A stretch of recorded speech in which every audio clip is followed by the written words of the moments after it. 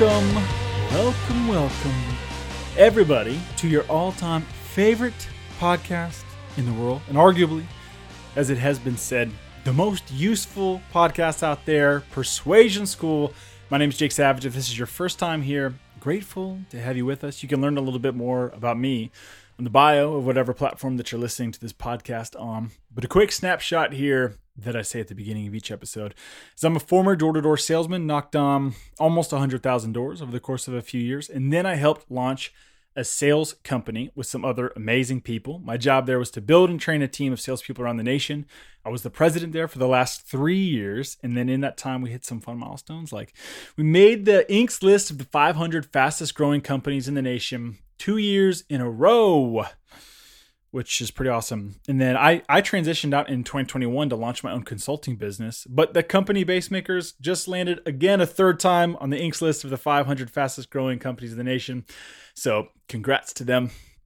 But I had wanted for a long time to launch my own consulting business and primarily work with anti-trafficking nonprofits. So I leverage a decade and a half of corporate sales experience to help nonprofit fundraising teams win bigger donations and primarily anti-trafficking groups. It's what I'm passionate about. So I do that for work. And then through this podcast, we teach the masses how to get more of the things that they want in life. Things like deals, dates, donations, raises, promotions, discounts, whatever. Come here to learn how to be a more effective communicator, learn how to negotiate, how to influence people to take action. Definitely the most important skill that any of us can have in life. The ability to positively influence other people to make change. Lasting change. And in addition to all like the business stuff or even dating or whatever, there's a lot of crazy things happening right now in the world, and everybody seems to have an opinion, but not everybody is getting anywhere with those opinions. People just shouting their opinions out via social media, not able to really make a difference. It's helpful to let people know where you stand if that's your intention, but if you want to really do something, you want to inspire other people to make some change, you're going to have to do more than just scream your opinion from the rooftops, right? You need to learn how to get people on board. And that's one of my favorite things about this skill, persuasion and influence other people. So this is the place to come if you want to get better at doing that as well. All right, couple things before we get started today. One, I'm traveling, so this is probably going to be a bit of a shorter episode. Two, not in my studio, so the audio quality is, in my opinion, subpar. But if it sounds fine to you, then that's cool. So anyways, audio quality, a bit of a shorter episode. So I'm in Oklahoma. My wife and daughter and I, we drove out here from the promised land of DC because Alexa, that's my wife, she ran her first marathon on Sunday. Pretty unbelievable. I got to run a couple miles with her to support her, but she crushed it. Was not even tired, freaking sprinted across the finish line. It was super exciting. So it's been a fun trip as a family. And then we're heading back this week. So anyways, this is going to be a bit of a shorter episode, but not any less impactful. That's what I believe. I think this is going to be helpful for you guys. All right. So here on the show, this is Thursday. So on Thursday, typically I'll share something from my own personal experience in sales, or we'll go through something fun together from the world of psychology or maybe neuroscience, which today there's a little bit of both in there mixed in with my own experience. So got a kind of a triple whammy going on. So either that or will have interviewed somebody and we'll learn from them how they influence other people to take action. All right. So today, here's what we're going to get into. Before I share the psychological principle that we're going to explore a little bit, I've got some questions for you guys to kick the ball off. So I want us to picture ourselves in some sort of gambling scenario. This could be at a casino in Vegas, Atlantic City, or maybe this is like some alleyway, where you're rolling dice up against a brick wall. Whatever your gambling scenario is, picture yourself there and picture a little, let's say, roulette table, okay? So you can make a bet on whatever color you think the ball is going to land on. And if it were to land on your color, you get $100, okay? But if it doesn't land on your color, you lose the $100. How many of you would make that bet? Think about that for a second. Now, a lot of you probably would not, just because you don't want to lose $100. But there are a handful of you that would make the bet. And for some reason, I just had this memory come to mind of a buddy of mine named Reed that I didn't plan to include in this episode, but that's why I was laughing. He told me one night that like the first time he ever went to a casino, he went to play War, which is like not what I'm going to do at a casino. Blackjack, if anything. That's where you have the best odds. But he goes up to play War, like one hand with the cards and you need to get a higher card or whatever than the dealer. And he said, I can't remember exactly, but I'm pretty dang sure that it was $200 is what he put down. So this is like the first thing he does in the casino, puts down $200 to play this hand of War, and he loses, and just out of pure frustration goes straight back over to the ATM, pulls out another $200 and walks right back over to the War table, puts the $200 down. So now he's $400 in. His card gets thrown down, then the dealer's card gets thrown down.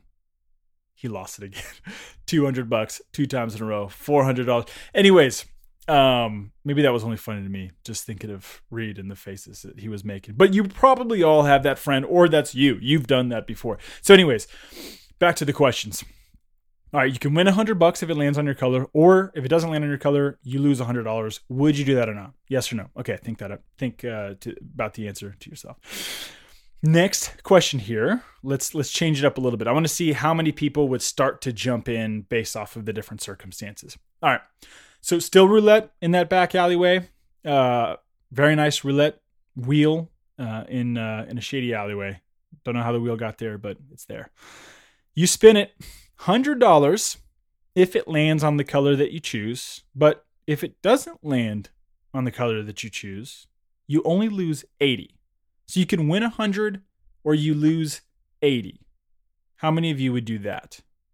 All right, so there's still a larger upside here. You're winning more than you're losing. But there's probably a handful of you that would not want to move forward with that just because it's not worth it to you quite yet. All right, so let's get a little bit closer. You win $100 if it lands on your color, but if not, you lose $65. So even larger upside this time. Would you do that? Statistically, not many of you would still at this point, at the thought of potentially losing $65. All right, now, last one. You win $100 if it lands on your color, but if not, you lose $50. Again, statistically, this is where more of you would start to jump in. Not everybody, of course, but a lot more people would start to jump in if the opportunity to gain something is double or more than what you could lose. That tends to be the threshold for most of us before we're willing to move forward with some form of risk. So where am I going with this? All this comes from a study that was done in 1979 from 2 behavioral economists, guys you've probably heard of actually, maybe Daniel Kahneman, who won the Nobel Prize for some of his work, and then Amos Tversky, who would have won the Nobel Prize with him had he not passed away right before the prize came out, unfortunately. But anyways, these guys ran this study to try to learn a little bit more about our behavior when it comes to taking risks. And ultimately, what they found was that the fear of loss is greater than the desire for gain. One more time, the fear of loss is greater than the desire for gain. This is called loss aversion. That's the name of the psychological principle, loss aversion, also prospect theory. So when we're choosing between different options or prospects, we're going to go with the less risky option. Again, fear of loss is greater than the desire for gain. So what can we learn from this when it comes to persuasion? Well, think about just like any pitch, right? When it comes to us trying to pitch our boss on getting a raise, pitching someone to go out on a date with you, getting investment for the project, selling the thing, getting fundraising, getting buy-in, whatever. It's natural for us to frame our pitch in terms of what the person can benefit or how the person can benefit by saying yes or moving forward. Like if you hire me, your team will gain a driven and hardworking employee. If you marry me, all of your wildest dreams will come true. If you buy this product, you'll be much more satisfied with your situation or whatever it is. We all like to frame things when trying to get somebody to say yes. We like to frame it in terms of how somebody will benefit or what they'll get out of it.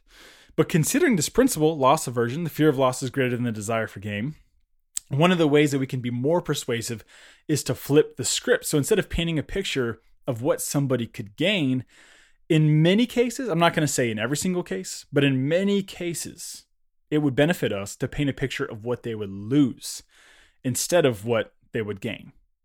So what are a couple examples? Well, I've probably mentioned this before on the podcast. I obviously say every time that I did door-to-door sales, but I sold a handful of different things. But the last thing that I sold was security systems. That is like a prime example of people paying for something to protect what they have, right? Because the fear of loss is greater than the desire for gain. What are they really gaining when they buy a security system? I mean, it's just a couple pieces of plastic to put on the door, put on the windows, all right, or a glass break sensor, or like whatever the thing is. You're not really gaining much. It's all stemming from the fear of loss.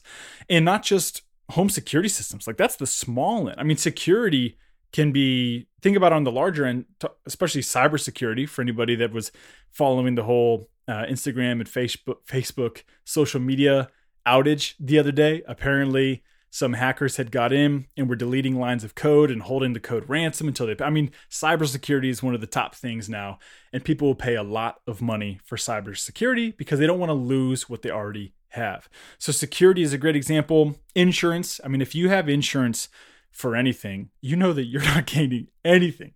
We're all paying tons of money every single month to protect what we have because we don't want to lose what we have. And we're gaining nothing, essentially. We're gaining a peace of mind. That's a feeling, but really we're doing it because we don't want to lose anything. Okay. And then lastly, something that all of us have probably succumbed to.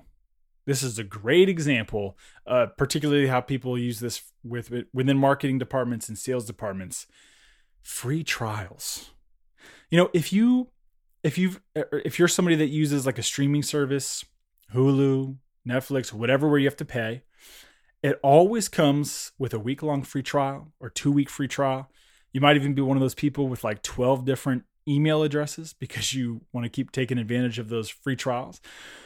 The point of those free trials is actually not necessarily to get you to be able to experience the product, although that's the case. Like a free trial with Netflix, you get to watch some videos, watch some TV, whatever. That's great. But the point is they know that after those 2 weeks, you won't want to lose what you've just gained.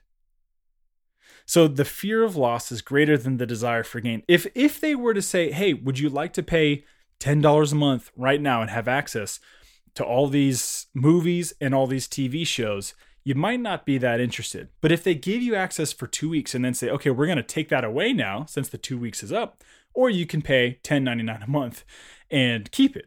That's where people make the decision to stay because they don't want to lose what they, at that point, already have.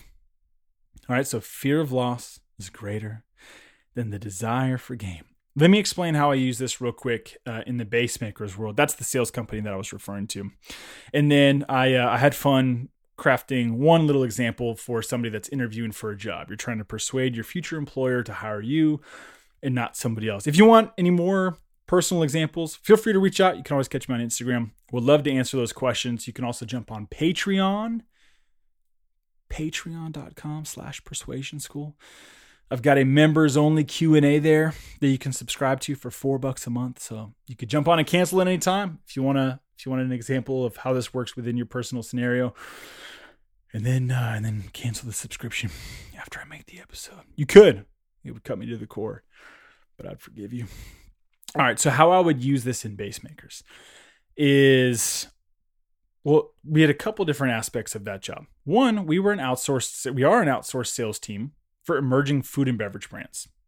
Okay, so part of my job was to sell our services to other brands in the food and beverage industry. And I could talk all day about all the great things that those brands would gain from working with Basemakers, like additional shelf space. Our team is going to go in and we're going to get you into more positions in the store. We're going to get you in front of more people. We're going to build relationships with the store managers so they'll be more familiar with your product and want to spread the word of your product to their customers, like all this stuff. I could do that, and oftentimes I did, depending on the circumstances, or through asking a lot of questions, I might flip the script and frame it through this fear of loss lens rather than what they could gain.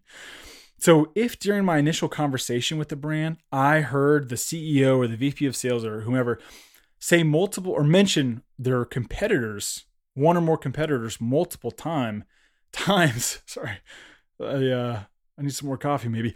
If they mention their competitors multiple times during the conversation, I'm starting to pick up that defending their existing shelf space might be more important to them, at least right now, than gaining incremental shelf space. If they have competitors that are on their heels, it's for also anybody that's not aware of how this industry works. Your local grocery store is not just like a nice, fun, easygoing store where you just go and you buy the products and grab them off the shelf. And it's, the store puts those things based off of, I don't know what it is, but it's not probably your typical understanding of a grocery store. These grocery stores are battlefields. Some people are paying for space to get in front right where, the eye level. So the first product that you see. Other brands are fighting for that. Some brands will go in there and they'll actually move product around even without getting approval from like a store manager just to try to get their product to eye level, or maybe they're going to expand the facings. So if you're not familiar, that means rows. So if there's like 3 rows of Red Bull, you might have a Red Bull rep go in and he or she wants to reduce the amount of rows of a product next to them. So instead of there being 3 rows of Red Bull, they're trying to cram in maybe like 10 rows of Red Bull. So it takes over more of the shelf, the width of the shelf, rather than just height being at eye level. So it is a constant battlefield. So if I'm having a conversation with a potential brand trying to sell them on using base makers, and they keep talking about their competitors and maybe how they're number 2 or they're number 3, and they're trying to get to number 1, but they're also worried about the current 3, 4, or 5 taking their spot, I'm going to instead of talking about all the great things that we'll do for them in terms of gaining them extra space, I'm going to start using different language in my pitch and for the remainder of the conversation around how teaming up with base makers will help them to defend their existing shelf space from those competitors that are trying to take it from them. Because I know that at that moment, that's more powerful to that CEO or that VP of sales.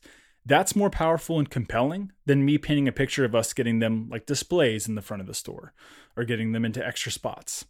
The most compelling thing during that circumstance is defending what they have from people that are trying to steal their space. And so that's when I would switch those gears and start using that type of language and forget all about the extra things we could do and just use words like defend, protect, preserve. We, of course, did not win every single deal. I'm not saying that anything here is like a guarantee that you're always going to get the yes by using this, but it did help boost our success rates when we flipped the script and started using that type of language. All right, my closing example, something that you can, for people here that are applying for jobs, and I wanted to use this as my example just because given the pandemic, I know there are a lot of people that are out of work. So if you're somebody that's been applying for jobs and interviewing at places and you have not had any success yet, consider using this method at the end of your next interview. When that person asks, the interviewer asks, hey, do you have any more questions or comments for us or closing statements before we wrap up today? Instead of using that time to further kind of brag about yourself or talk about how the company will improve by hiring you or the culture will improve by hiring you, try framing it in a way that helps to convey that by hiring you, they're going to preserve and protect their already awesome company culture. As long as it is already awesome, hopefully. But you shouldn't be applying at a place with a crappy company culture. So anyways, this is what I would say word for word. It sounds like you all have a really strong company culture here. And that being the case, I know how important this next hire could be. Bringing on the wrong person or a potentially toxic person could jeopardize that culture that you guys have worked so hard to build. And I want you to know that I have a lot of respect for your organization. And if you do decide to move forward with me, you won't regret it. I look forward to hearing from you. So that's what I would say, word for word. I'm just kind of putting that, planting that seed in their minds this loss aversion seed, that the fear of loss is greater than the desire for gain. And if they truly have worked really hard to build something amazing and a tight-knit culture there, preserving that is going to rank higher to them than improving that. And that's what I'm trying to convey through those words. Again, hey, it sounds like you all have a really strong company culture here, which is one of the reasons I'm excited to potentially work here. But that being the case, I realize how important this next hire could be. Bringing on the wrong person or a potentially toxic person could jeopardize the culture that you've worked so hard to build. So I want you guys to know that I have a lot of respect for your organization. And if you do decide to move forward with me, you won't regret it. I look forward to hearing from you. Food for thought if you're somebody that's interviewing around and you want to switch it up and try something new. All right, guys, that wraps it up for today. I hope you enjoyed the episode. Hey, if you're looking for more content on persuasive communication, you can go to my website, persuasionschoolpodcast.com. You can also catch up with me on Instagram at It's Jake Savage. A couple things as we close out here. One, if you dig the show and it's been helpful for you and you value it, I would encourage you to rate or review the show. It would just be helpful to me, just trying to spread the word about Persuasion School. So if you really, really like it, a review would mean a lot to me, and I would appreciate that. Another thing that I mention at the very end, usually of each episode, is I've got people that listen to this show that have been reaching out for coaching, which is super fun to get to work with people one-on-one on some of their projects. So I've worked with people from the marketing world, fundraising world, sales world, beauty pageant world, whatever. If you're somebody that your work or whatever it is right now is requiring you to put together a compelling message in order to move people to take action, and you want some guidance on it, feel free to reach out directly. You can, again, do that through Instagram or through my website, persuasionschoolpodcast.com. I also usually mention how my wife, Alexa, and I are passionate about fighting human trafficking and sex trafficking at the end of each episode. And I've talked about ways you can get involved. But over the next couple months, probably, I'm just going to be talking about one way in particular, which is this upcoming fundraiser that I'm throwing. It's going to be November 13th, called the Freedom 50. I'm going to do something I've never done before and get outside of my comfort zone. I would encourage you guys to do the same. I think that's what this is all about. If we're raising money and awareness to fight trafficking, we're trying to defend people who are like never in their comfort zones for years at a time, being forced to do unspeakable things. So I'm going to run 50 miles. The most I've ever ran is a marathon. It's a 26.2. So I'm going for 50, and you can participate in a couple different ways. One, you can donate $50 to the campaign. It's not live yet. I'm just telling the Persuasion School crew, but we'll put it online and start blasting it out when we're about a month out. So next week, October 13th, is when we'll make a bigger announcement. But you could donate $50 or more. Definitely won't turn it away if it's more. And I'll let you guys know about the link, or I'll give you the link once that's live. 2 is you can run virtually and still give, of course. But you can run virtually and turn it into a fundraiser and get your friends and family involved too. You can run any distance. Just get out of your comfort zone. Do something you've never done. You got to suffer a little bit. Or you can run with me in the DC area. If you happen to be in the area or want to travel out here, I'm going to be running on a stretch of land called the C&O Canal. It's a gravel path, and it's going to start in about Point of Rocks, Maryland. That's the name of the town, Point of Rocks, Maryland. We're going to finish in Georgetown, which is a neighborhood in Washington, D.C. It follows the Potomac the entire way. It looks like you're literally running in Jurassic Park. It's freaking gorgeous. So if you want to roll with me, that would be awesome. I've had a couple people say they're thinking about it. You don't have to do the whole 50. You could meet us wherever. Or me, if nobody else shows up, you could meet me wherever. But Freedom 50 coming out November 13th. You can invest $50+ into this campaign. You can run virtually, or you can run with me. Looking forward to hopefully having some of you guys join in and participate. Other than that, have a fantastic rest of your Thursday, Friday, weekend, and I'll catch you guys next week. Adios.